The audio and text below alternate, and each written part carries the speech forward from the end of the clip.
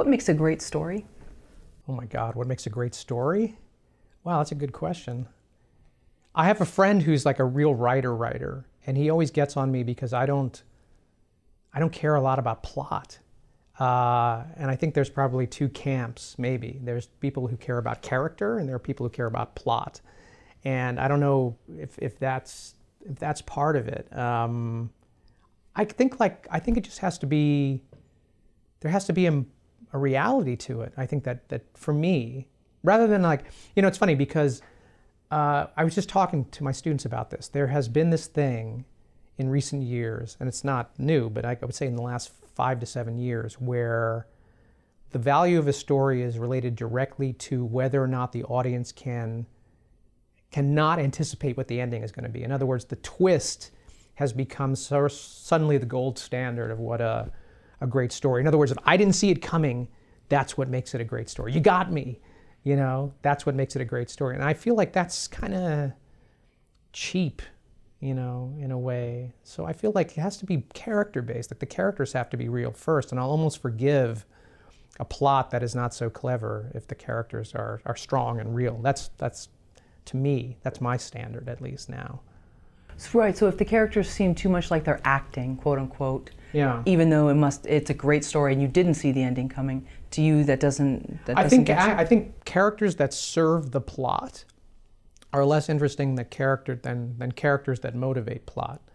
Like there's a certain philosophy, I'm certain because you guys have interviewed so many writers, but I think whether it's easy for me or it's just something I happen to subscribe to, but I feel like if you can create a character first and create a character in a certain number of situations and not necessarily outline the entire movie, although it depends on the movie, but if you have a full character that's real, that you've created, and then you put something in front of them, in a way they will begin to write the movie because you know how they're going to react to whatever you put in front of them, because they're now these dimensional characters, as opposed to let's have this happen, let's have this happen, let's have this happen, and we'll just make sure that they do these things that I've preordained. And I think that's what creates a feeling of artifice, or you've seen it all before, or boring, I think. And so to me, if you create a real character, then whatever happens as a result of those characters interacting is bound to be more interesting than something that's just been constructed. Like I was attached to a big studio movie not too long ago, and the script was greenlit, and everybody loved it. And I was reading this thing, and I was like, I don't understand this. And this is not a complicated movie. This was like a movie with dinosaurs and fighting and all that. I'm reading this thing, and I'm like, why is this guy doing this? And I went to the writer and I said, this doesn't really make much sense. You in the first act you talked about how this guy was scared of heights. There was a whole dialogue about he was scared of climbing the mountain. And then later he's like on a tightrope fighting a pterodactyl. Like, why what's going on with that? And he goes, I just thought that tightrope thing was cool. And I was like, yeah, but it doesn't make any sense. You understand? It's like, you set up this guy, so there's got to be, you can't just put stuff in because it's cool. I mean, people do it all the time.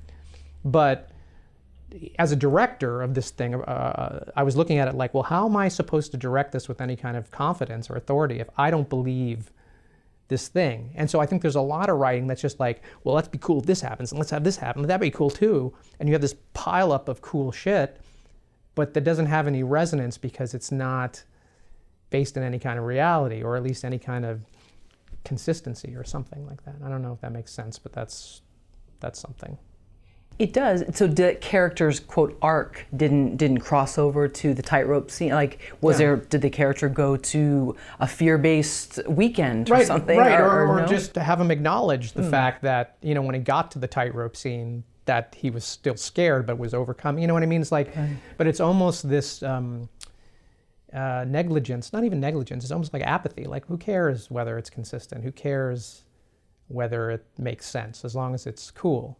And I think the coolest movies that have the coolest shit still are weighted or rooted in some sort of reality that the writer has believed and has maintained, as opposed to just an assembly of things that just happen to be exciting but don't really either trace back to something or connect or make sense for the character. That's really what it is. Does it make sense for the character? Would he do that, you know?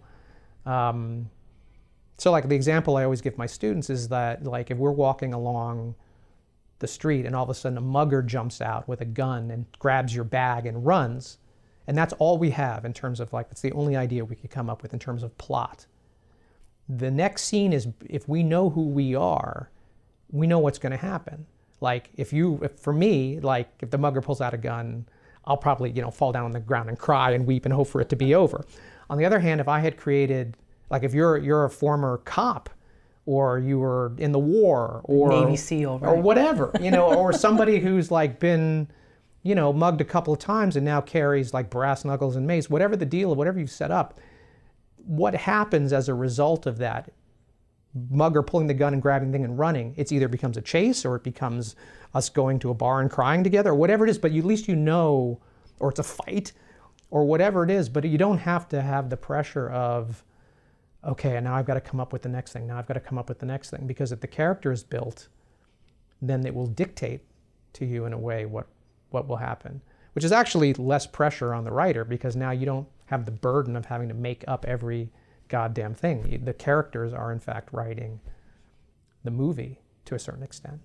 They talk about having that dialogue test where someone's just reading a character and then people need to try to figure out who's speaking, and if your character is authentic enough, we should all know. You should be able to identify. Yeah. In fact, there are things like, for example, there were situations where when my writing partner Jim and I were first coming up with one of our films, La Cucaracha, way back in the 90s, one of the first images that came to mind was this idea of a man in a wheelchair in almost this True Grit sort of scenario where he was like rolling into this town like guns blazing in a wheelchair. That was the first idea in Mexico. And we didn't even know how it got there, but that was the image. And I was like, holy shit, that's amazing. We got to make this move. We got to write this. We got to figure out. And the irony was, by the time we had created really this character and this scenario of this writer who goes down to Mexico, who's really not a tough guy at all, and everything goes wrong, by the time we got to this finale, which was the seed of the whole thing, as much as we wanted this badass thing to happen, it didn't make any sense anymore. It was like too big. It was out of character. It didn't make sense that this would happen. He wouldn't do this. And we kept trying to like force ourselves into writing this thing, and it was like, no, it's not going to be that, because that's not true to the thing that we actually wrote. So, I mean, it depends on your philosophy. A studio is not going to give a shit about that. A studio's going to say, put the fucking wheelchair thing in because that's awesome. But a writer with any kind of conscience is going to be like, either go, no, that doesn't work, or they're going to have to really find a way to justify.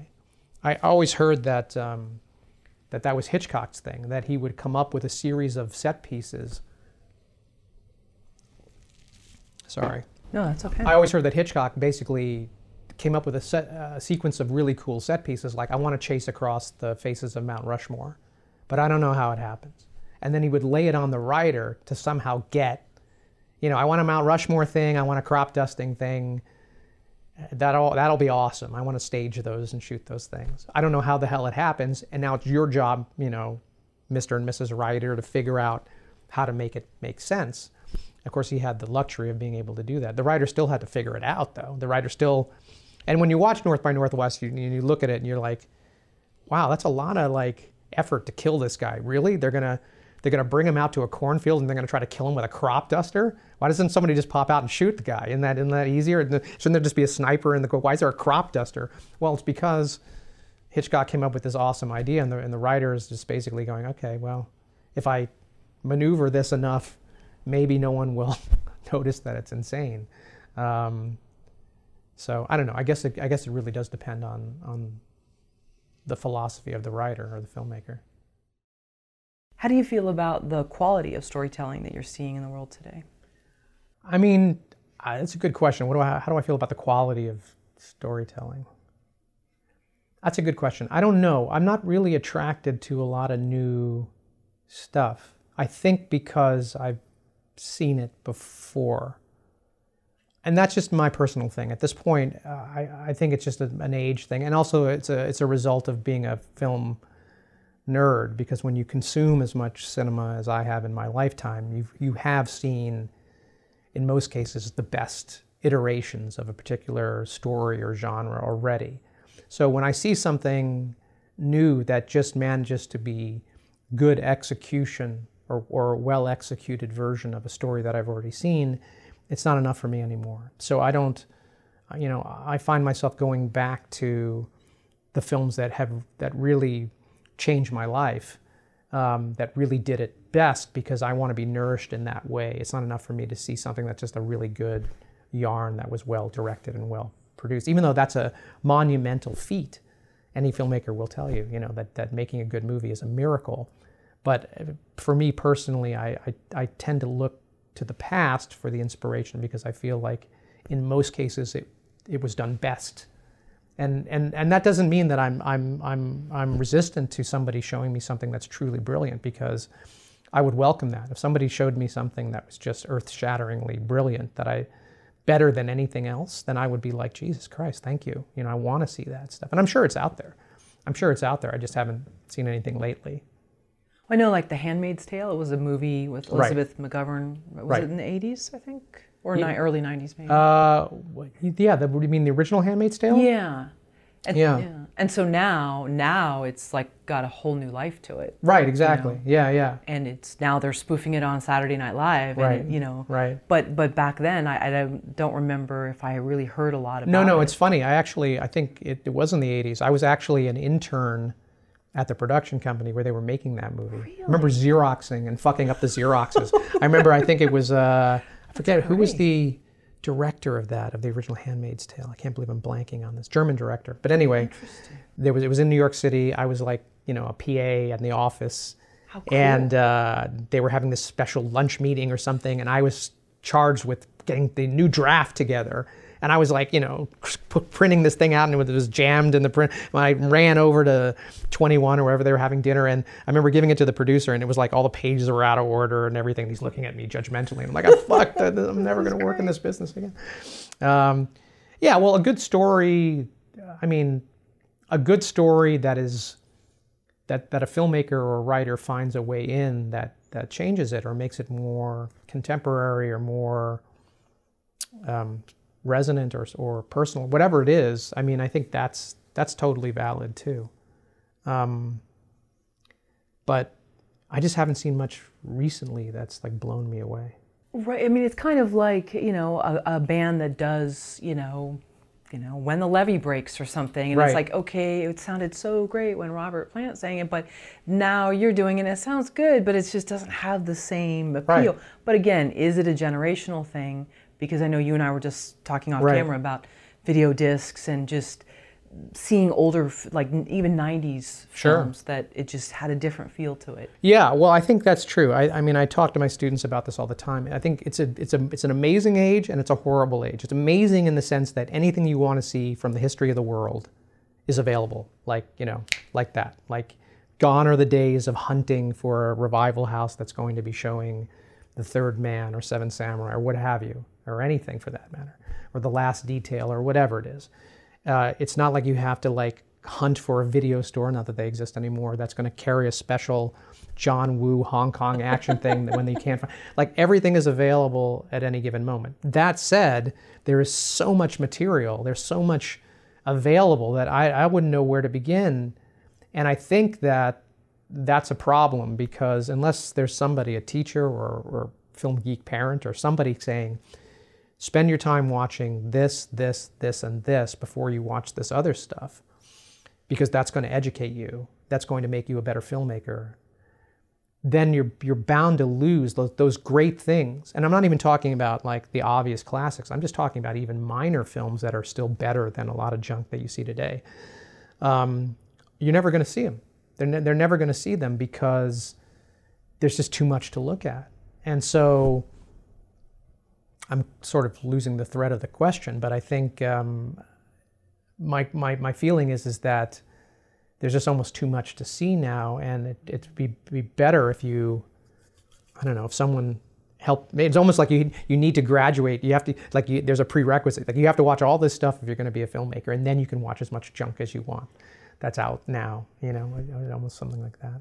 Right. Well, a lot of stuff seems over-processed, you know, like too overproduced in some ways. And maybe just as a culture, we've become used to that. So if it's not packaged that way, we don't want it. I think you're right. I think we were talking about this earlier. I think that if social media is overproduced, in other words, if somebody's personal Instagram page with all its requisite filters and with this glamour and the tools of production in the hands of anybody, and it raises this level, this standard of what is acceptable to a professional level in a certain way. But it also creates a certain artifice. One of my favorite quotes that John Cassavetes said about Hollywood films in general is that they're an advertisement for life. That's what he said, because Hollywood movies, in most cases, are an advertisement for life. And he was saying, whereas my films, which are clearly comparatively very rough and perhaps even mistakenly looked upon as almost amateurish compared to that polish, and mistakenly because that was by design, by him, because he was a professional, but he made his films look a certain way because he was trying to get at something that was the opposite of that. He was trying to get at the messiness, the reality of life, whereas Hollywood almost by definition tries to minimize that in favor of this gloss or polish or illusion, And so, I think that becomes the diet that you're consuming. Then if you see something that's grittier or messier and I'm not even talking about the look, I'm talking about the content, where the content is not just this clearly safe, defined thing. People may have a resistance to that. They may go, whoa, I don't want this. This is too much. This is not what this is not the food I've chosen to eat. But what does it do to your tastes? It limits your taste to only want this candy and not something that's more sustainable, or what's the right word? Substantial in that way, It's nourishing. Yeah. I was just watching part of the Stepford Wives. Which one? The original? First one, yeah, right, the original. Yeah. And just how, they're like the long driving sequence in the beginning with all the credits and the classic, was it 70s? Yeah, I think, early 70s. Track, at the time that we would hear all the time. And now it sounds so wonderful. But at the time, every show and movie had it. That's right. But, just how it was so quiet in terms of there's just moments where it's not like something's happening every second. Right. Breathing.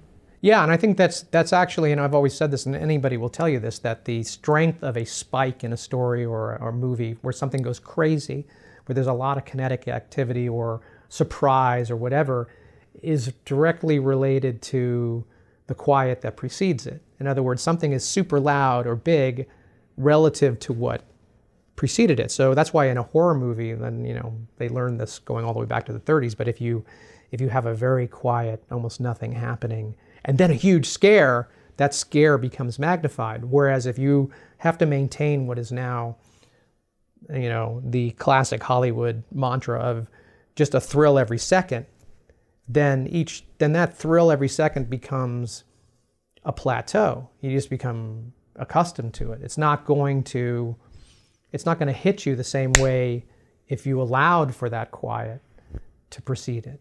But that assumes that the audience, or it probably assumes that the producers are willing to allow that quiet to happen and not go, oh shit, people are going to be bored. We got to do something exciting, and you can't have this length of quiet. And that the audiences are willing to invest in that and be okay with that and say, this is not boring, this is interesting, and then be the beneficiary of the result of that if something huge follows it, because it'll be huger, because of it. I was watching a documentary on Mary Shelley. Yeah. And it was saying that, first off, I know she had to sort of publish the story anonymously because they didn't think a woman could write it, but also her age factored in. And I was wondering, do you think that age factors into creating meaningful work? I don't think age is an issue if somebody has experienced something that is worth communicating. I mean, I think that it's all based on how much you have inside of you at the time that you're creating the stuff.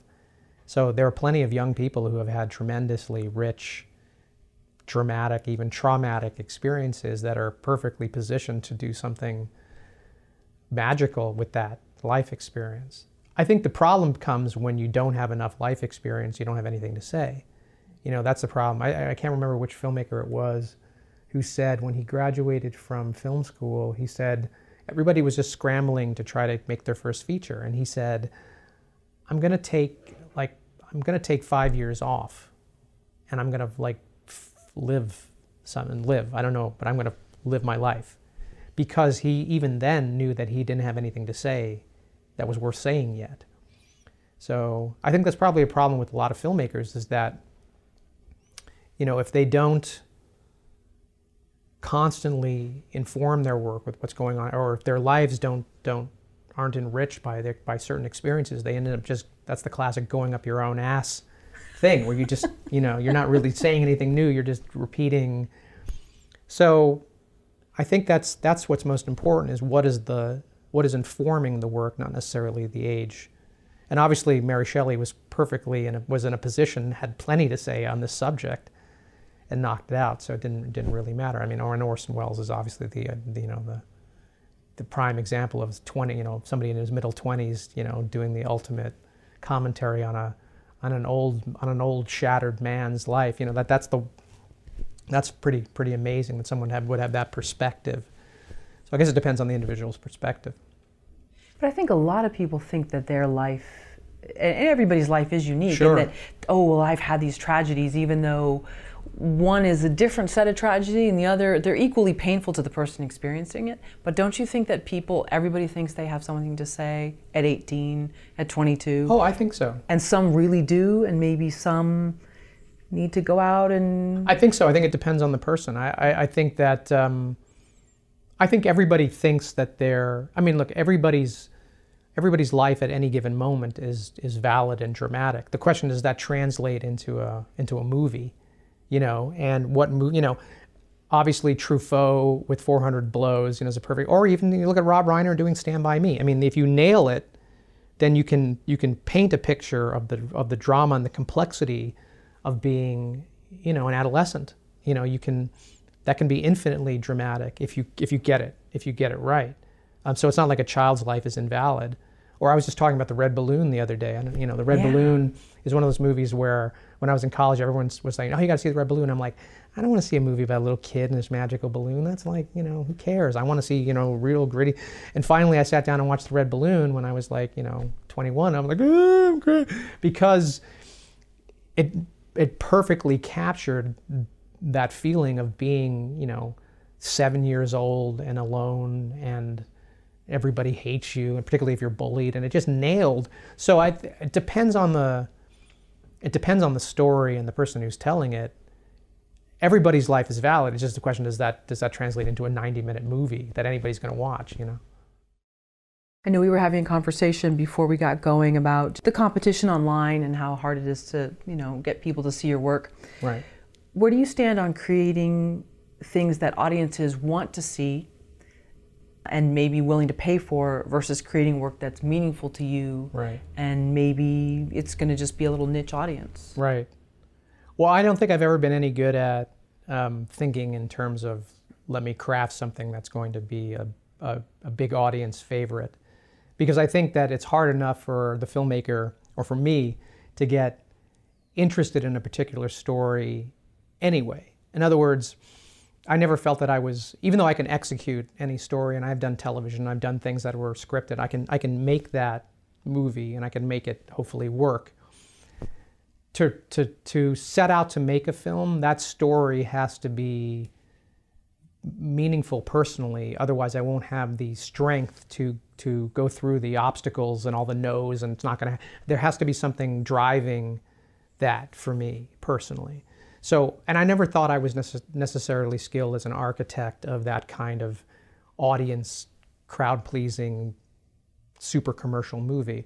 I just hope that, because I do love commercial cinema, there's plenty of commercial movies that I love, that somehow by that love will find its way into whatever story I'm doing, and it will contain those elements, but hopefully will be more personal. It won't be as machined. So, yeah, I'd probably be more I'd probably be a wealthy man if I was, skilled in that, and that. But I think the best people who do make commercial movies, and you can just rattle them, going all the way back to Spielberg or Michael Bay, those people that do make those movies, that's how they think. In other words, it's not like, I don't think they're sitting around saying, let's, make a commercial movie. That may be on their mind, but their tastes are exactly that commercial thing. So it just happens that right. the audience, of course, is going to connect because they are that audience, and they're the perfect people to make that stuff. Otherwise, everybody would be able to do that. If it was simply a matter of like reading the instructions on how to make, then everybody would just go, yeah, I want to be rich. Let's just do that. And it's not for lack of trying. Everybody tries. A lot of people try.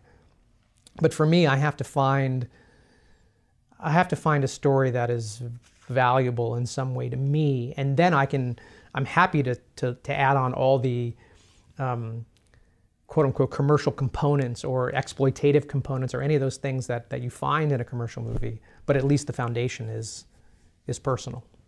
Right. I'm thinking of a movie like, maybe people disagree with me, but Into the Wild. Right. So it's about Christopher McCandless's story. Course.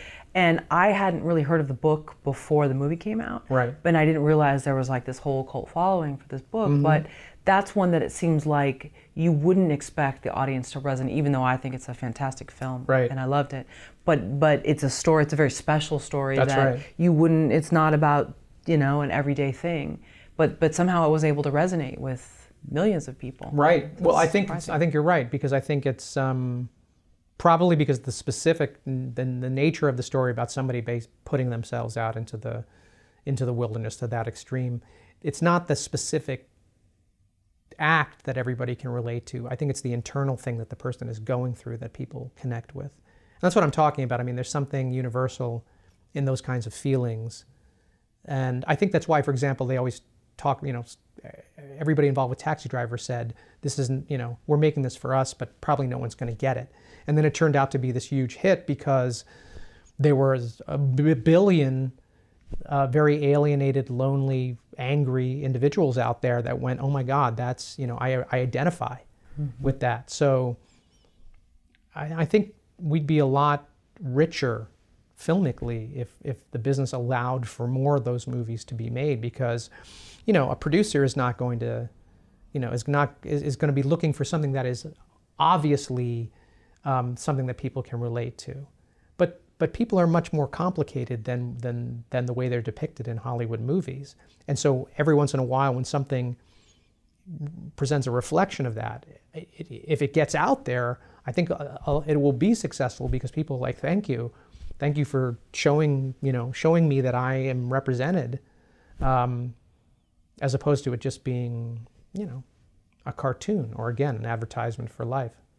So even something like Legally Blonde, which is it's a cute story and there's a great Sure. message in it, and I enjoyed the film, but it makes light of someone that's sort of ostracized. Right. And in real life, someone probably wouldn't be, well, I'm just going to, get all dolled up and go in there and show them. It's going to be, a lot of pain behind the scenes. Right. But it's definitely showing something that many people have been through, right, but right. in a light way where it feels safe. Well, and that's bound to be the more commercial. I mean, if you can somehow illustrate those really painful, awkward things in a way that manages to be entertaining or safe, which I think is a really good word, because most people go to the movies they go to the movies, they take it like a tonic. They're not going to be.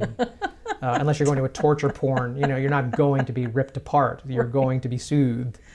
So camouflaging or sugarcoating, or I don't know how you put it, real things in a Hollywood way, I think that's a real art and a real trick. And if that can happen, like for example, like for me, like I resisted Groundhog Day. Like when Groundhog Day came out, I was like, this is just a one-note thing. I think most people thought that.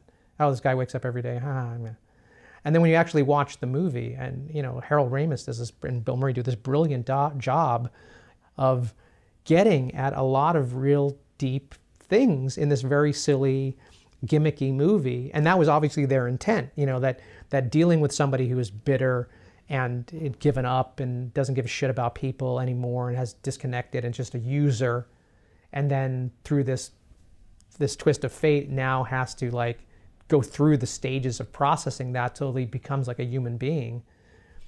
You know, if you made a straightforward movie about that without the gimmick, I don't think it would be that as popular necessarily. People wouldn't go to see it. But with the twist and the comedy, let me say that again. But with the twist and the comedy and the Bill Murray aspect, the whole thing, it becomes this much more pleasurable pill to swallow. And a surprise in a way. And that's why like I love that movie, because it's like, wow, I thought this was this superficial, shitty thing, and it turns out to be actually a quite complex, interesting movie. And I love that. I mean, and there are times where I want my message or my identification in a nice candy package. We don't always want it, you know, rough. Do you have any creative regrets? Like a film idea not followed? Well, I think my biggest regret would be not making the movie I'm trying to make right now. I mean, Search and Rescue is a movie that's like been percolating for at least 7 or 8 years, if not longer. It's a movie that I feel like I should have made a long time ago, but I was I was scared for a lot of reasons. I didn't think I could handle another disappointment if it didn't happen. Because obviously anybody who's been, you know, like John, I remember I heard John Borman say something once that was really interesting, and I totally got it. He said in a very bitter moment, he said, "This business is all about the movies you didn't get to make." And I was like, really? You made like a lot of really cool, you made Deliverance and Excalibur and all Hope and Glory, you're being bitter. But for every filmmaker, there are all those pictures that didn't happen, which is the nature of the thing. But in the case of Search and Rescue, that's a movie that I always knew was going to be independent. I knew that the movie couldn't really be produced traditionally anyway, which is perfect because I'm so fed up with the way Hollywood works anyway. And I realized that this was something that I had to do truly independently. But it took me a while to muster up the courage to do it. And so I think my biggest regret would be if I didn't follow through with this movie, which now we're in the, you know, in the early stages of it. But that's my, I don't think it's a fear. It's just I'm pushing myself from behind to make this thing happen. So I don't have those regrets. Why now, though? I think it's, you know, I think it goes back to what you were talking about where I am timing wise in my life. I mean, I feel like this is the right time for me to make this kind of movie for me. I just reached a stage, and it's been several years now, where I felt like the movies I was making for hire it just didn't sit right with me. I felt like I was spinning wheels or worse, wasting my time. I just felt like, yeah, I can make a shitty sci-fi movie, but that's what it is. And it does, you know, I've said this, I think we talked about this before, I think all filmmakers are heroin addicts in a way, not literally, although some are, in the sense that you're a junkie for just the process of making a film. So it's hard enough to get anything made. So even if somebody says, we're going to offer you $3 to make a movie for Sci-Fi Channel, do you want to do it? My first instinct was always like, yes, because it was that needle in the arm, like we can make a movie. But the box that those movies gets made in only allows for a certain type of movie to result, no matter what you do. I always have this delusion that I'll be able to bring something more than what is usually expected of, you know, a low budget exploitation movie. And in the end, there may be little hits here and there of individuality and maybe a pinch more intelligence, but in the end, it is what it is. So then you spent an enormous amount of time and energy on something that is essentially inconsequential, unless I was happy being that. But I always felt like I was wrestling with identity issues. Like, what did I want to be? Did I want to be a professional Hollywood director, and did I want that? Or did I also want to be somebody who made movies that mattered to me personally?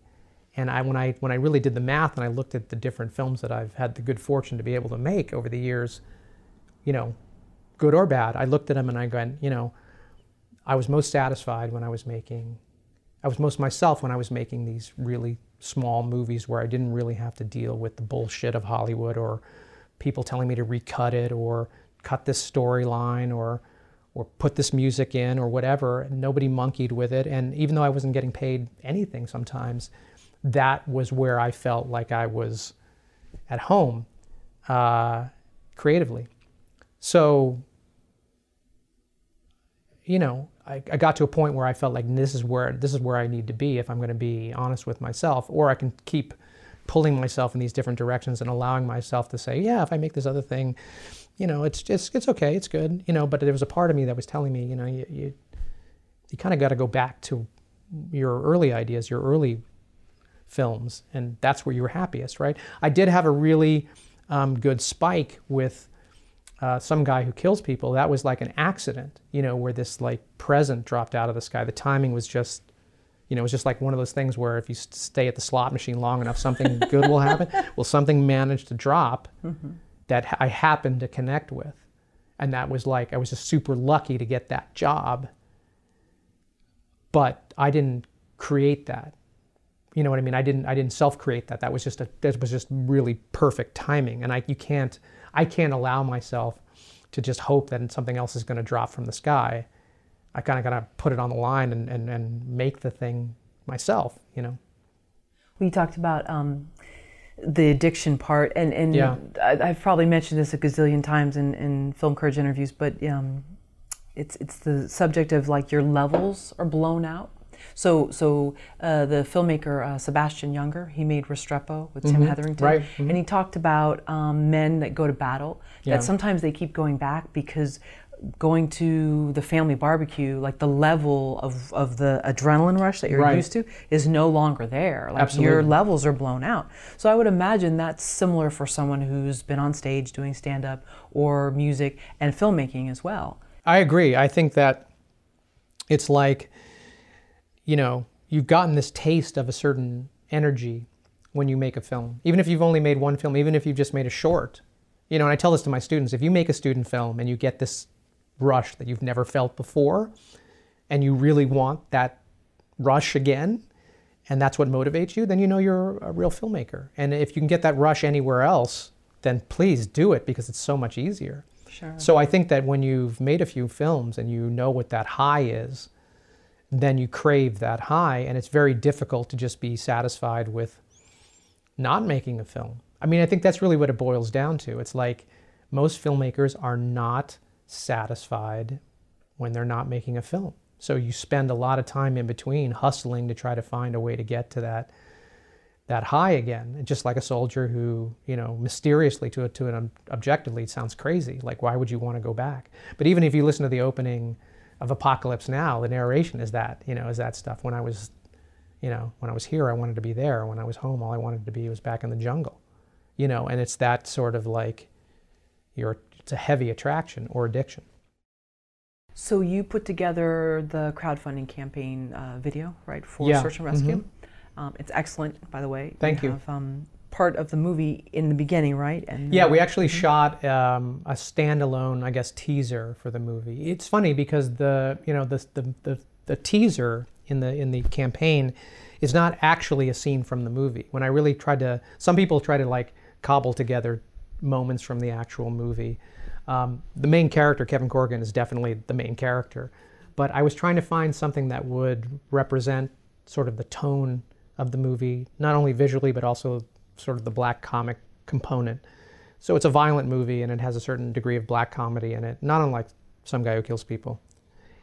And I wanted to kind of do something that would just say that very quickly. So I realized I could write something separately that would represent it. So that's the whole trophy hunt, you know, beating the shit out of the trophy hunter came from that. Although now that I think about it, I'm now thinking of actually incorporating this idea somewhere in the story so that maybe it could even work as like a post-credit sequence, like somewhere in the movie, almost outside of the plot, there's this trophy hunter thing, so that at the end of the picture, he beats the shit out of the trophy hunter almost as like a bonus, you know?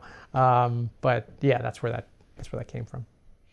So then you have another part of the video where then you introduce the campaign, Right. and then you show behind the scenes footage of you on set with Right. at least one or two different productions. That's right, that's right. And I enjoyed watching both. It's almost like they're two separate things in one, which was helpful. Yeah. But when you watch that footage of yourself directing, is that someone you know right there? I mean, can you believe that, like, wow, that's me? Because you almost have to become a different person, I'm sure, when you're directing. How do you feel seeing that footage?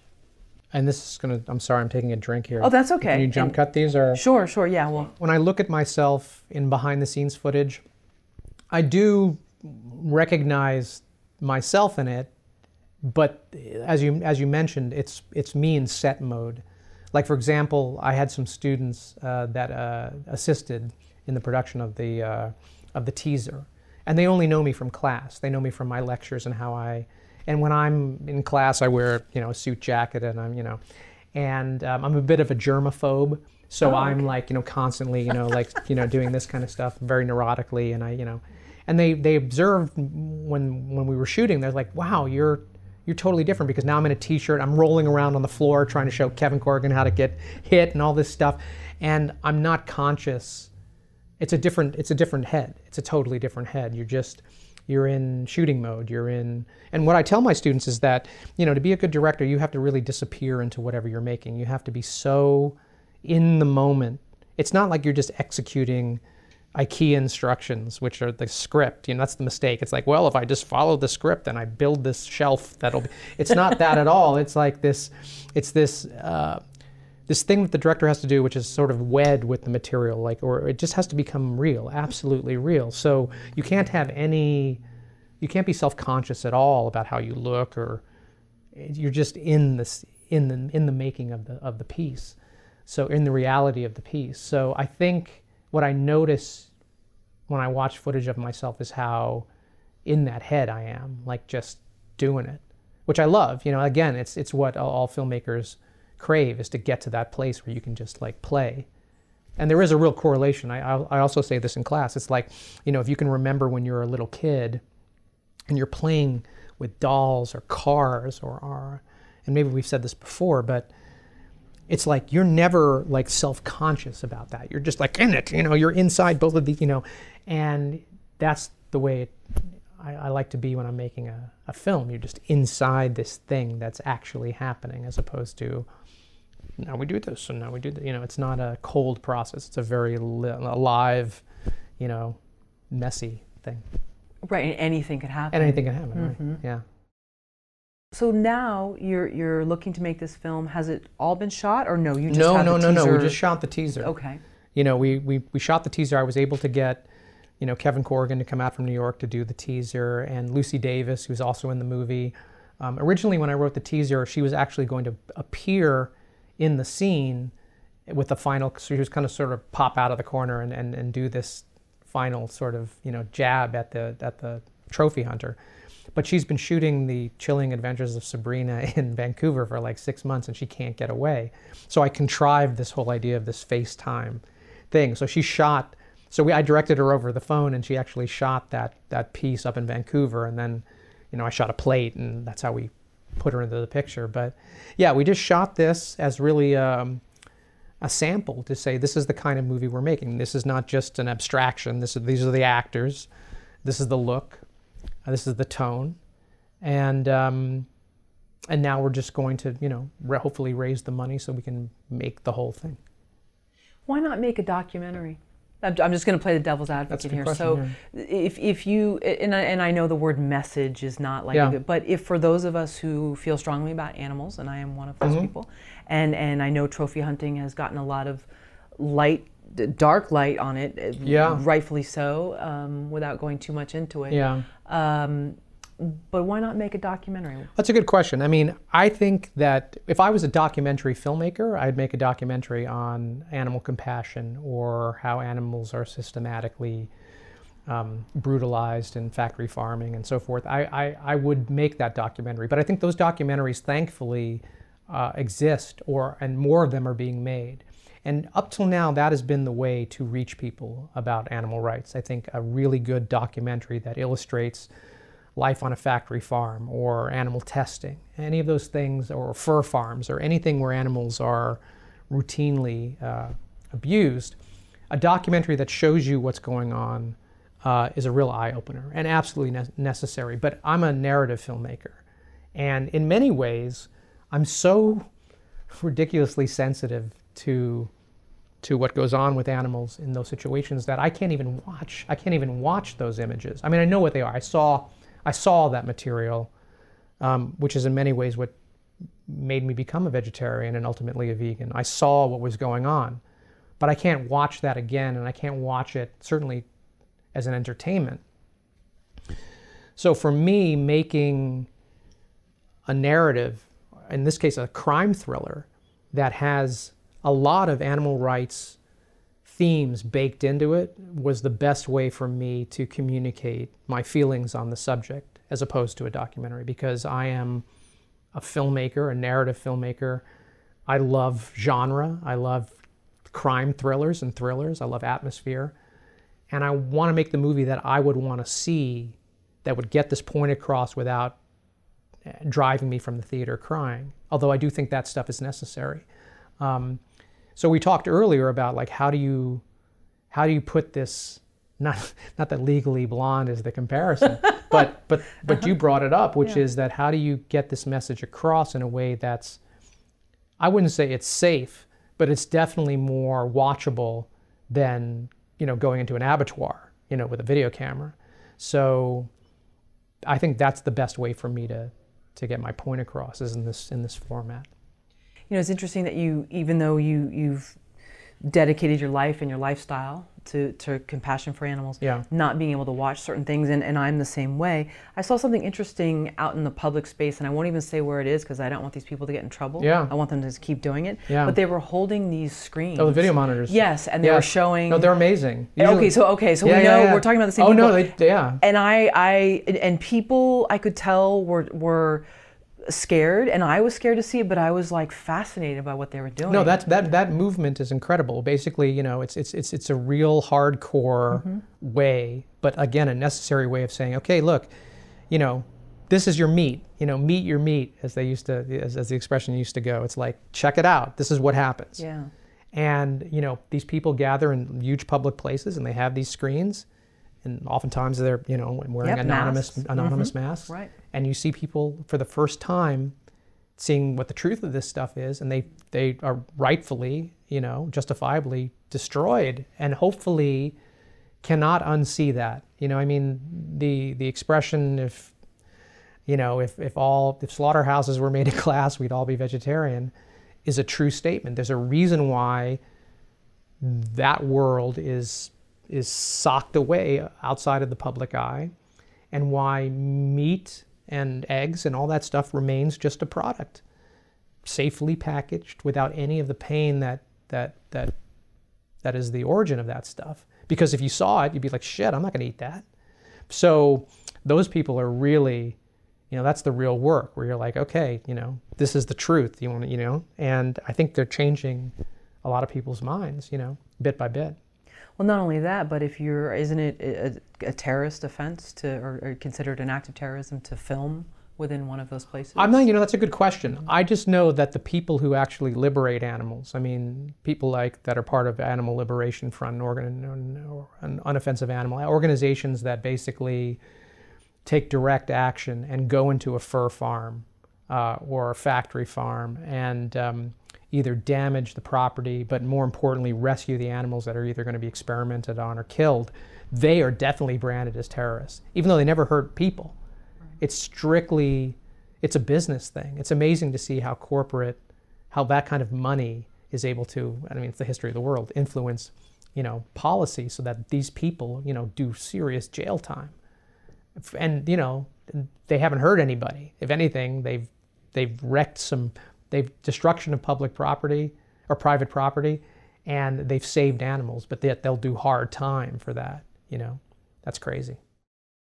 So 10 years ago, I believe you visited the Cat House on Kings? Yeah, the Cat House on the Kings, yeah. On the Kings, sorry. So how did this wonderful sanctuary change your life? Oh, it was huge. It was like, we talked about this. We had a feral cat. we've always had feral cats come to our house because we have lots of cats. And a feral cat, a wild cat, will just sense that cat people live there. And a feral cat obviously cannot be pet or touched or anything. They're wild animals.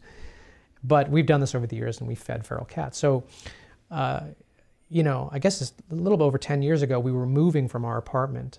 And just as we were about to move, a feral cat showed up. And it was like, feed me. And we were like, yes, of course we'll feed you.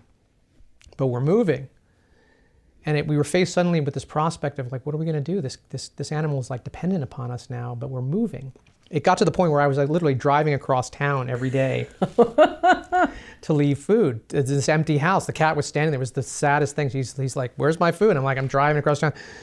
I can't keep this up. I can't expect the new tenants to take care of him or whatever. So I started looking into rescues and looking into that whole world. And it's again, I became educated. I was like, wow, there's just tons of kill shelters. If you bring an animal to a regular shelter, likely they will be killed. Certainly a feral who can never be adopted, rarely. What do you do with a feral cat? And so after a lot of research, I found this one place, which I'd never heard of, the Cat House on the Kings, which was this one woman's massive property up near Fresno that she had turned in this ranch-style, multi-acre property into this sanctuary, an adoption center, where she had, almost 1,000 animals that were totally cared for. It wasn't a hoarder. It was like an operation. Sure. Mm-hmm. And she was like, yeah, we actually have a feral, section. And if you can catch him, you can bring him here. Wow. And I was like, wow. And where everybody else was like, we're full up and they'll kill him and all. This was the one place. And when I went up there, it was like one woman and a couple of, maybe one other person and all of these animals. And I was like, this was like the definition to me of like a saint. Like this was like this woman who had dedicated her whole life to these animals, literally, and was like making it work. She definitely needed help. But I said to myself, my God, well, what can I do in exchange for this? You saved this cat's life and these thousands of other dogs and cats. So I decided to make this YouTube video. I said, I'll come back and I'll do a portrait of you and the place, a couple minutes, and we'll put it on YouTube. And this is when YouTube was sort of new, and we just, as luck would have it, there were enough cat people out there that it started to go viral. And people really saw that this was this beautiful soul that was doing something so unique. And she started to get donations and it started to get more well known. And now, 10, 13 years later, it's considered, it's a very well known institution, around the world. People come from all over the world to visit this place and support it. So it's a big part of Search and Rescue's story. The ending of the whole movie actually happens at the Cat House. It actually takes place at the Cat House.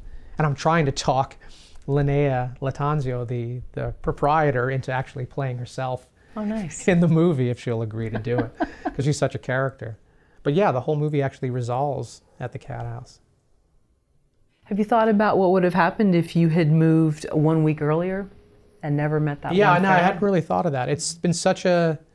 my wife has said, it's the most important film you ever made, was that film for the Cat House. Because, talking about direct action, that film, because it went viral, because I made it, because it exists, and it reached people, that institution, that sanctuary, received much needed donations that saved a lot more animals. And so, in terms of doing something that's valuable, truly valuable, that little film, when I think about it, is definitely up there as being an important movie of mine, just because it ultimately helped a lot of animals.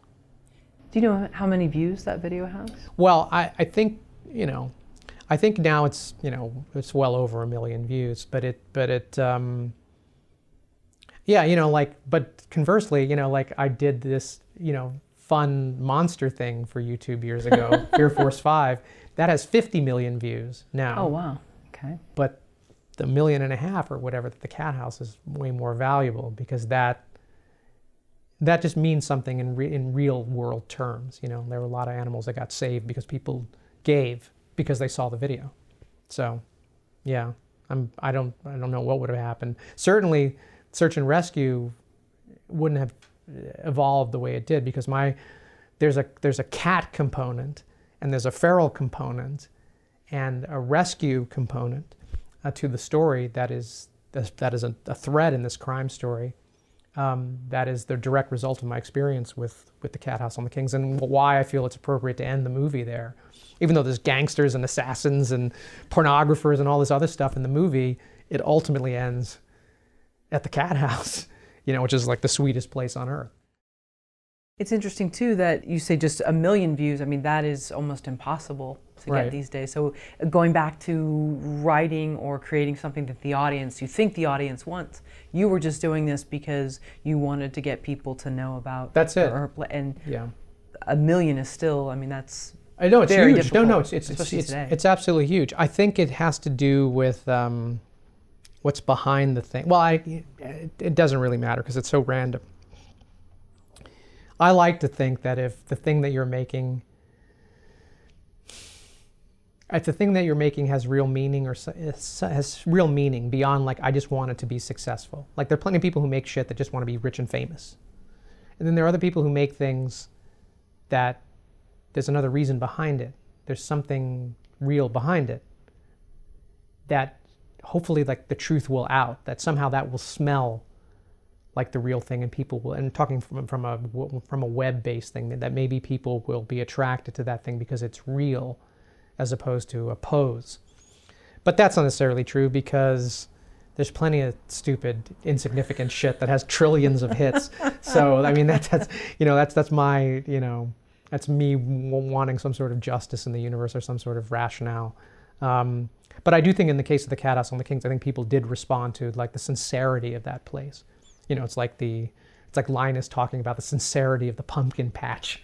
There's something sincere, so no bullshit. Just like, this woman is like, this is why she's doing it. There's no ulterior motive. There's nothing. And when you see that, it's hard to say, like, it's hard not to go, Jesus, let's help this person. So yeah, very meaningful to just accidentally be brought into that, to the Cat House, because it changed the way I think about a lot of things. It's interesting for people who have rescued animals. Yeah. These different moments where these animals have either come to you or that animal led you to something else. Mm-hmm. I think everybody can probably attest to that. Oh, definitely. Having had my own rescues come through my door and different things that happened. Like one of them, I'd gotten in a minor car accident, but I had to get my car fixed, and then there's a cat. Right. So I would have never had that cat, which I ended up having for 15 years. Right. Had it not been for me, and it was a drunk driver, and right. I, had to go and pay for it myself, but going to that, mechanic, and then like, oh, whose kitten is that in the road, and then right. getting it. So different things like that for those of us who have. Absolutely. I think you're right. And I think it's different from like, when you plan a family or something, like you plan to have, if you plan to have a baby, and then you try to have the baby, and you have the baby, and you raise the baby, that's a different thing for animal people, where in most cases these incredibly important members of your family kind of happen in this happenstance kind of way, like you said, like it could just accidentally, you were in this place at this time, and now this animal's come into your life, and now that animal is like inseparable from your life, and as meaningful as any human child would be, and that's another thing that's hard to explain. People get very defensive. Yes. How can an animal be like, well, they are. I mean, an animal, people will tell you, and when they die, it's like, it's as traumatic, it's as powerful as when a human being dies.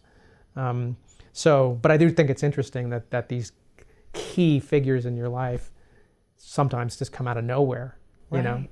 Not planned.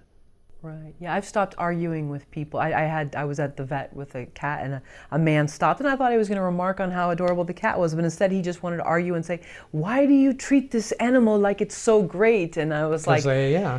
Okay, how much time do I give this person? Right. You don't know. Yeah, you can't. It's impossible to explain to somebody who doesn't know. But those who know. Right. Right. And so that's a nice, and the same thing about arguing vegetarianism or whatever. That's right. I just don't. I find people want to argue it with me, and that's fine, but I don't, I'm not there trying to convert anyone. Yeah, absolutely. And also, food, it's so interesting. People take food very personally. Food is such a personal thing. It's not just this, it's so wrapped up in people's histories and their families, and it's almost like religion. And so you can't, it's not that you can't challenge them, but it's going to lead, people get very, you know, like protective about that kind of stuff. And I think that, you know, all you can hopefully do is, you know, not necessarily judge. If you just, you know, if you judge somebody, that's one way of doing it. Another way of doing it is sort of talking people into being open to, like, opening themselves to the information. At least have the information. Because if you have the information and you are the kind of person that feels like they can make a choice and ease suffering by not eating certain meats or certain foods, then they will do it. And I think there's this huge explosion in the last couple of years of veganism and vegetarianism that you haven't seen before. I mean, all over the world. I mean, it's just in terms of the foods that are available now. This looks like something like the Impossible Burger, which is everywhere. Right. You know, you can buy, you know, Beyond Burger at Vons, you know, so where you weren't able to find, you know, vegan food. It's everywhere now, you know, so it's hopeful.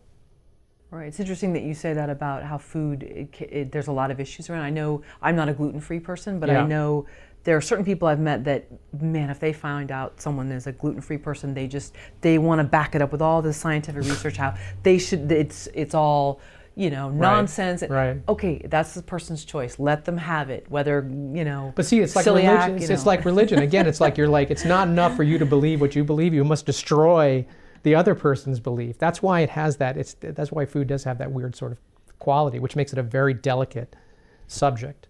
Sure. But, you know, that's why it takes all kinds. You know, I think the direct action people who show screens of slaughterhouses, I mean, that's the most in-your-face kind of stuff that you can do in terms of raising awareness. You know, what I'm trying to do is sort of couch it in an entertainment, because I think that's another way of reaching people. You know, maybe it's subversively a way of reaching people, you know. But, you know, however the information comes across is good. What are your first steps in the screenwriting process? I think the first steps when I begin to write is a lot of thinking about it. Like I'm not really good at just sitting down and starting to bang it out. And oftentimes I don't write an outline. It's not like I have to make an outline first and then write the script. So for me, usually it's a couple of ideas that just won't go away. And so if those ideas won't go away, then that means that hopefully there's something there. And I just let it percolate. And it has a sort of magnetic, if it's a good idea, and these are rare, because it's not like I've never been one of those guys that just, like, you know, is able to spin a good yarn and have a million stories I want to tell. But in the case of Search and Rescue, it was just a couple of ideas started to sort of bind together. And I think some of them were ideas that I had for other movies that didn't go anywhere. Like, in other words, it's now that I think about it, there were several different ideas and characters that I had been developing for other movies that didn't sustain themselves. They were good, but for some reason they didn't belong in whatever movie I was trying to make. And so it all started to kind of combine into this one film. But you know what? That's specific to this particular movie, and every writing process is different. You know, if somebody comes to me and says, I need you to write Mega Shark versus Giant Octopus in 2 weeks, that's a different process. That's when you sit down and, you know, figure out, you know, okay, act one, this should happen, and this should, you know, that's when I do that. So, you know, work for hire, that has to be of a, you know, I think that's easier. A simpler genre is easier to do than this. But I really did have to think about it, and I really did have to draw from a lot of things that had been dormant, ideas that had been dormant, that all sort of coalesced to form this thing. That's how it started. Then of course I had to sit down and write every day. Like everybody else, you have to write it. You know, you can think about it all day long, but you have to write it. Did you have dedicated times to write? I did. I finally, you know, I kept talking about it, and my wife was finally like, you need to write this thing. You just need to do it.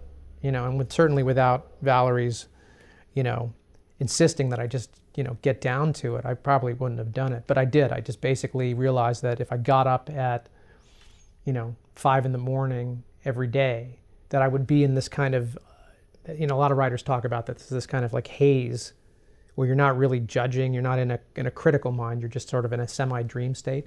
That if I got up at 5 and wrote for like till 9 or something like that, if I wrote for 3 or 4 hours in the morning, that I could bang out, without me judging myself, I would just knock out, 4 pages or 3 or 4 or 5 if it was a good day. And I just did that, over, however long it was, a month. I just every day, just knocked out a little bit. So at least, after, if you do the math, 5 pages a day times 20 days is what, 100 pages? So inside of a month, you can get a draft done.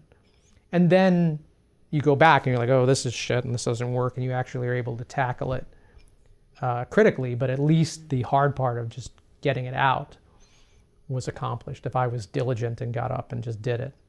And that's hard, it's like going to the gym or whatever. That takes, anybody will tell you that's, and some days you don't have anything. Sometimes you just sit there, and you're just like, I got one line. But I think, as all real writers will tell you, that's like what's necessary. The writer writes.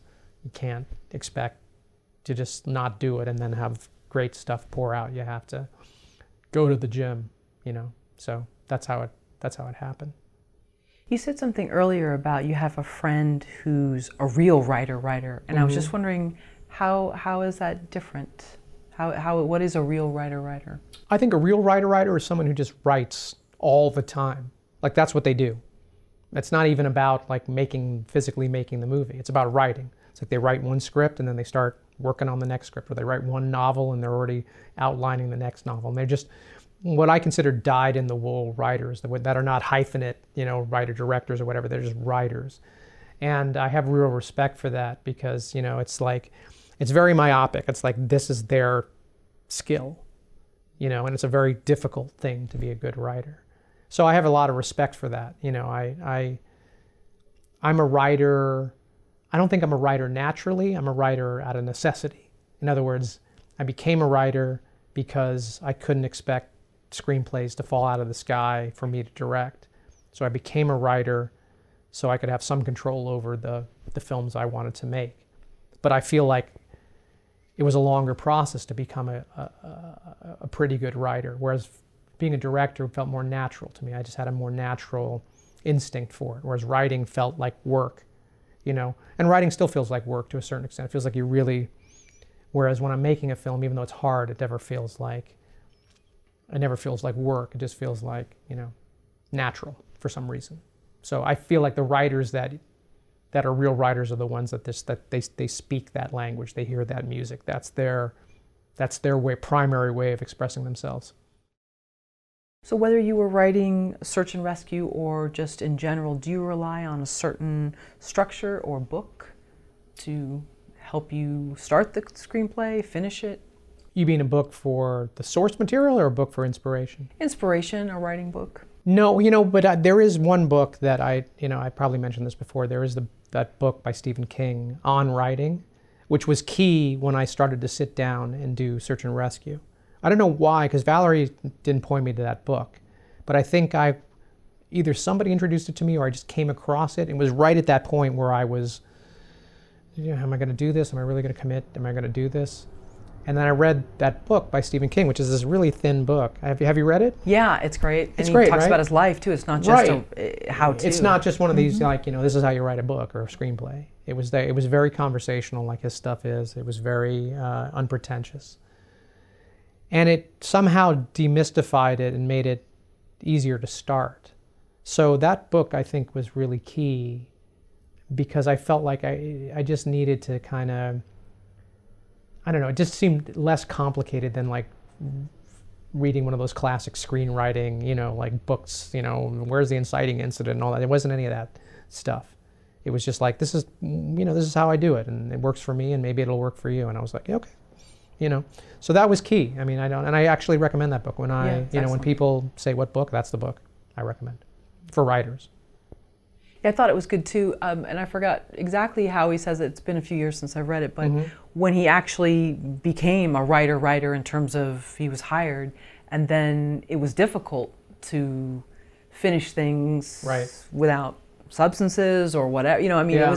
it was very interesting how you wouldn't think that that would be a problem. Right, because you wouldn't, right? all of us are waiting to get to a point where we don't have to worry about a day job. And then he talks about not having a day job and having to be disciplined and things like that. Right. That's a problem I think a lot of us don't think about. No, I think, and also there's a pressure now all of a sudden. It's like you're not, you know, now you are this thing, you are this professional thing, so you're expected to deliver, you know, and yeah, I just think he made it easy for the prospective writer to just, you know, to realize that, yeah, this stuff is probably in you and you just have to be, you know, you just have to be serious about it and get down to business, you know, and it's the unofficialness of it, or the not mathematical kind of step-by-step process that I think made the book good. And it spoke to me anyway because, again, I didn't think that way anyway. I didn't naturally feel like I could outline every single scene of the movie before I wrote it.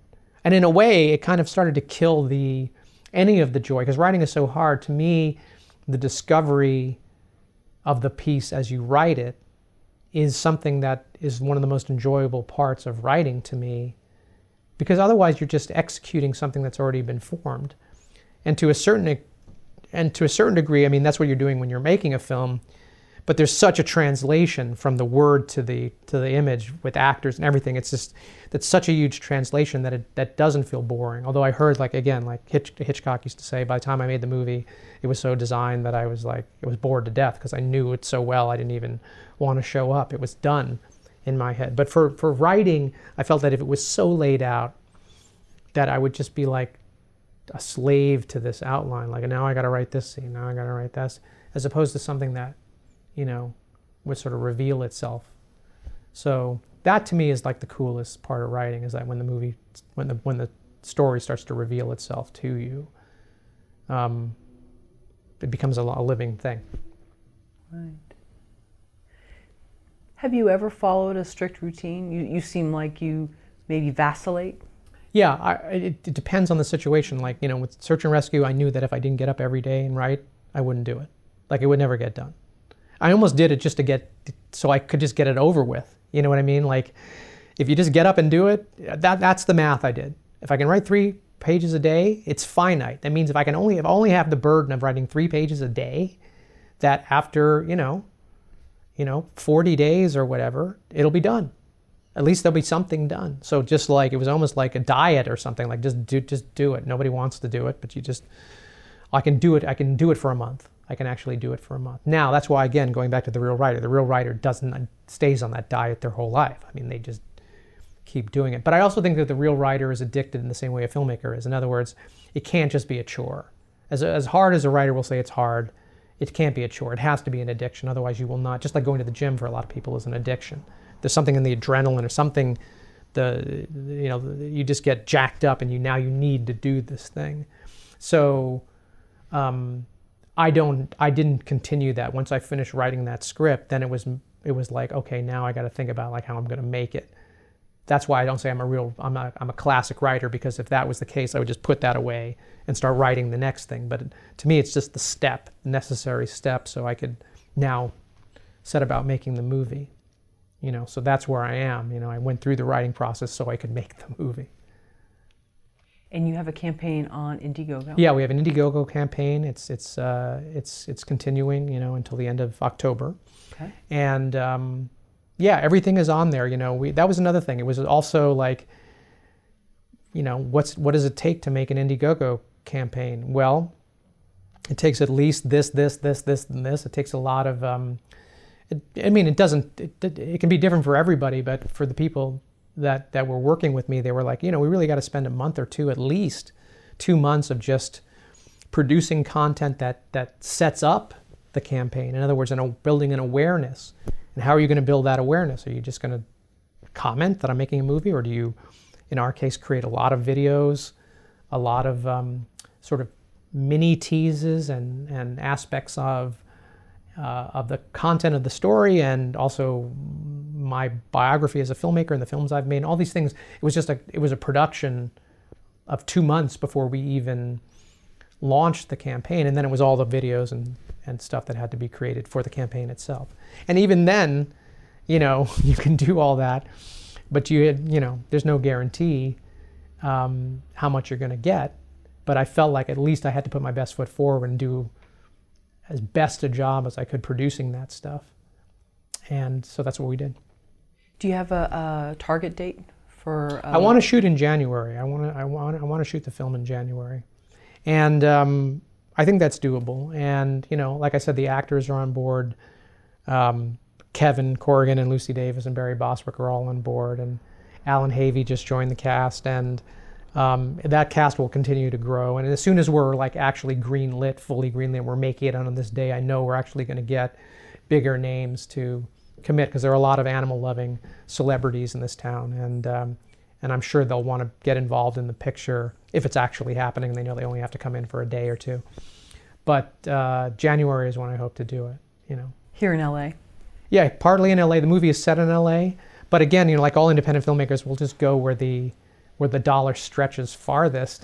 We actually shot Palmdale. Yeah, we actually shot the teaser in Oakland, and that's where a lot of technicians and people I know, and I had some infrastructure there, and so we may actually shoot a chunk of it in Oakland in the Bay Area and another chunk of it here.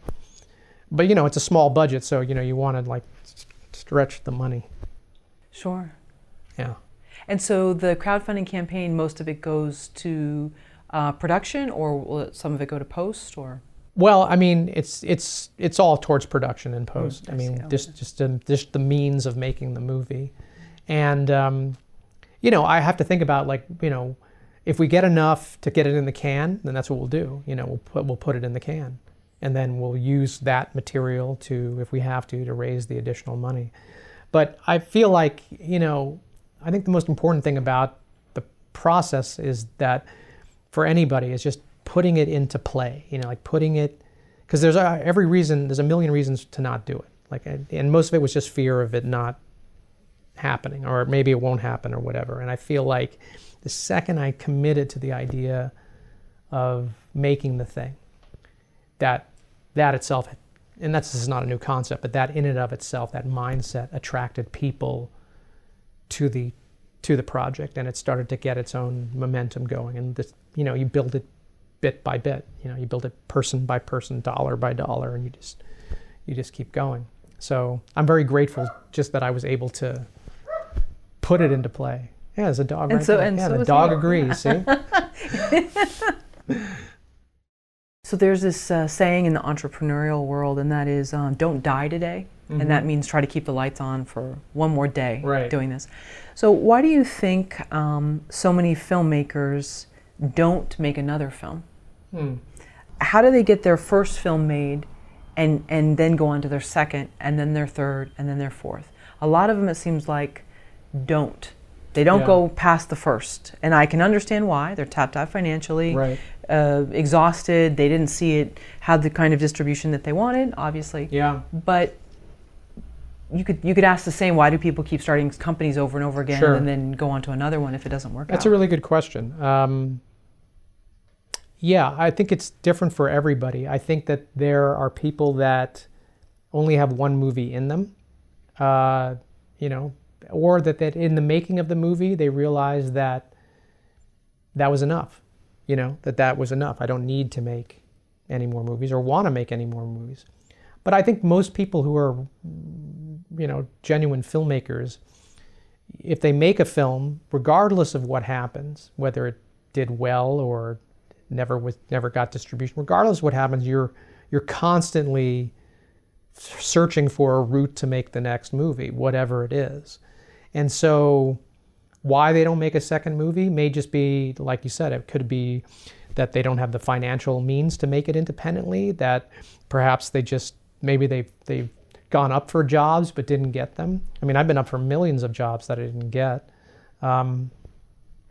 I don't know. I have a lot of empathy for filmmakers who don't get the next movie made, because I've been one of them. You know, I just know what that's like. It's a very painful thing to really want to work and make something and not have the means, or maybe even the psychological, emotional foundation to carry forward because there's a lot of there's a lot of damage that gets done if it doesn't all work out, and it often, most of the time, it doesn't.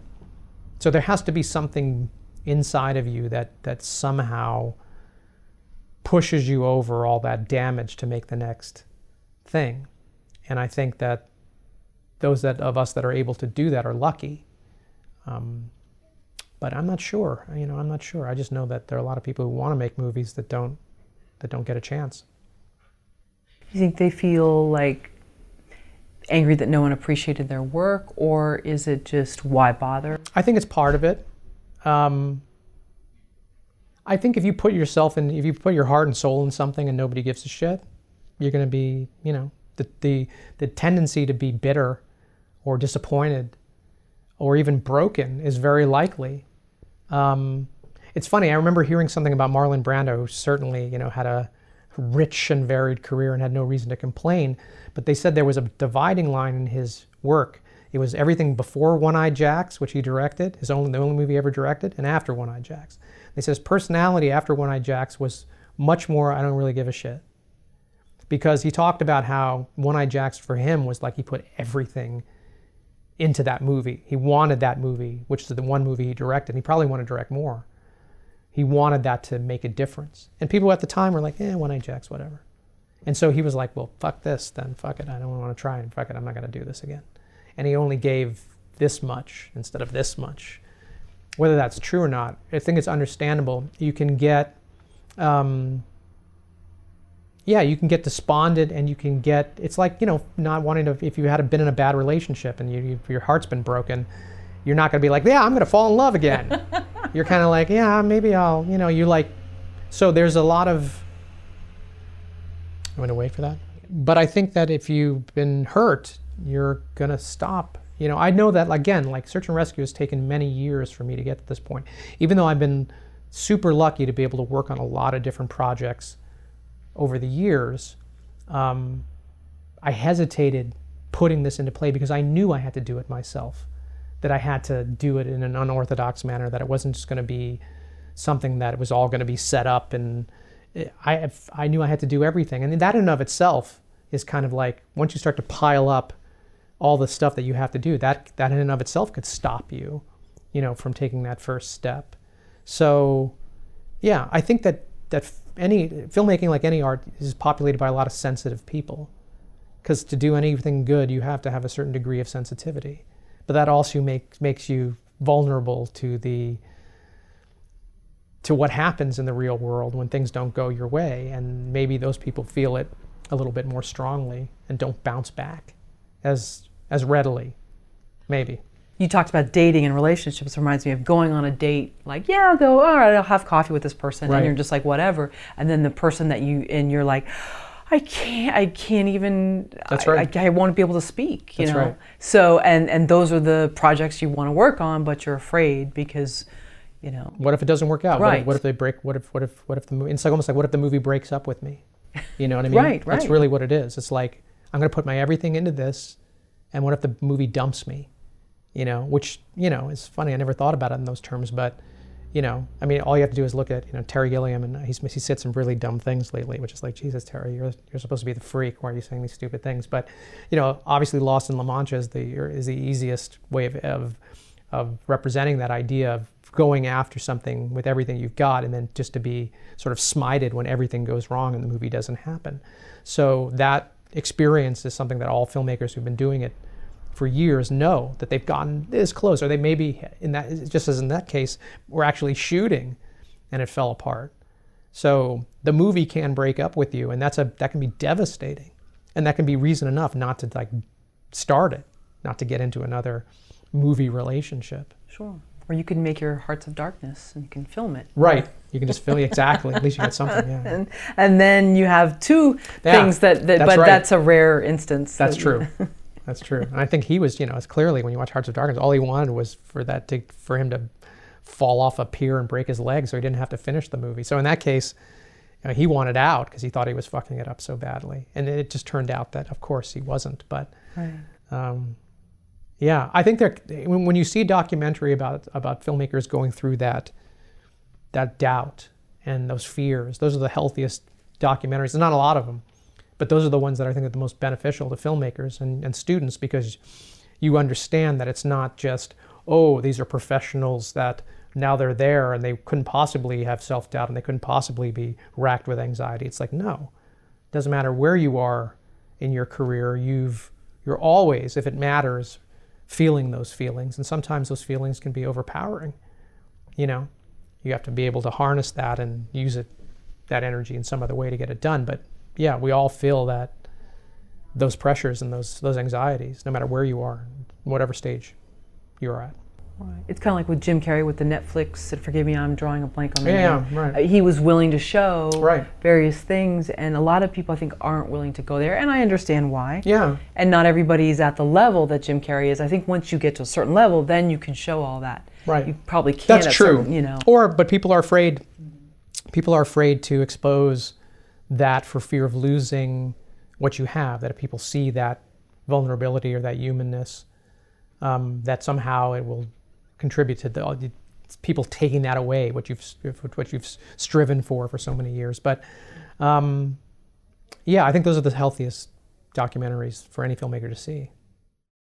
Have you seen people who have, quote, supposedly made it, and we won't mention any names, Sure. but that feel like they haven't made it, and that really making it, you never really assume that you've made it, that it's really one job to the next, some dry spells, some failures, a success, that making it is, there's not really like, oh, yeah, that's textbook making it right here. Right. That's a great question. I don't know about, I don't know about other people, but I know it in myself. I definitely know it in myself. I think that I am still thinking about like making it. I don't know about other people because I haven't really spoken. I have friends of mine who are, you know, classically big successful filmmakers, but I've never heard them talk about that they don't think they've made it. Maybe they have. I think when you're ambitious and you're shooting for something, maybe you never really see what you have attained, you know? And I think that, you know, for someone like myself, I know that there have been plenty of times, even recently, where I've been like, you know, jealous of somebody else's success or feeling like I got screwed and didn't get to make enough movies or didn't get the kind of budgets I felt I deserved or things like that. And it really takes somebody outside, like my wife, going, you know what, you know, like when you're being, you know, you're whining about, you know, your poor me, but think about how many people would, like, you know, cut off their arms to have done what you did. And sometimes it takes that kind of bucket of cold water to go, yeah, you know, you're right. You know, I'm the luckiest guy on earth. But I think that the ambitious person is constantly looking to the next thing anyway. So if you're satisfied with what you've done, maybe you're not going to even do the next thing. You can just kind of go, well, I did it, you know. But the thing that drives, I think, creative people is this need to keep doing it. So in a way, you keep kind of almost like canceling out. You're forgetting what you did because it's not enough anyway. And I think about that sometimes. It's interesting. I think about that sometimes. It's like we spend all this time gearing up and thinking about it and then finally making the thing. And then that's going to be over. And then shortly after that, you're kind of like, okay, now I'm not happy. I got to do another thing. I remember seeing in that great documentary, it came from Kuchar, about George and Mike Kuchar. And George Kuchar, the great experimental independent filmmaker, is making some crazy project, and they're filming him putting the last touches on the editing. He makes the last cut, and as soon as he does the last cut, he goes, now I'm depressed. I gotta make another movie. You know, and it's almost that immediate. It's almost like it's that back to the drug addict thing. It's like you need that thing. So I think that contributes to a lack of perspective, which I know I've had, where I'm just so concentrated on what I need to do next to make, you know, to fulfill whatever it is, that I've forgotten that I've done some things that I should be happy with and be like, yeah, you know, you managed to accomplish that. That's good, you know. So I think maybe that's more typical than not. I don't know. So maybe in some ways that's a good quality to have, to kind of like almost like forget about your success a day after it happens. Yeah. Because then it's going to keep you going to the next. Because if you're too happy about it, then that's it. You don't need anything else. Yeah, I think it's going to be a nice balance. I think that if in the time where you're not getting, when things are falling apart, like even if you've only made one movie or short, and you're struggling to make the next thing, and you feel like it's never going to happen, you should still be able to hopefully call upon what you have done. Even if it's just having written the screenplay, you can say, you know what? I accomplished that. That was not easy. That not everybody can do that. That's something to be like, to feel good about while I worry about that I'm not making the next thing. Like if you can take that information and use that to support yourself and like take care of yourself, I think that's a healthy thing to remember, as opposed to just being in a constant state of want or a constant state of I don't have and I must be like a junkie again who's just waiting to get well.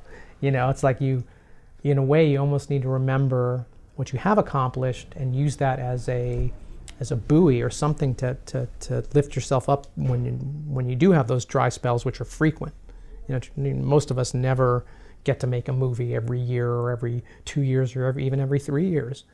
You know, it takes a lot of time, and you have to have something to sustain yourself other than misery that you're just not making a movie. So I don't know. It's a good question. It makes me think about it. You know, I got to stop whining sometimes.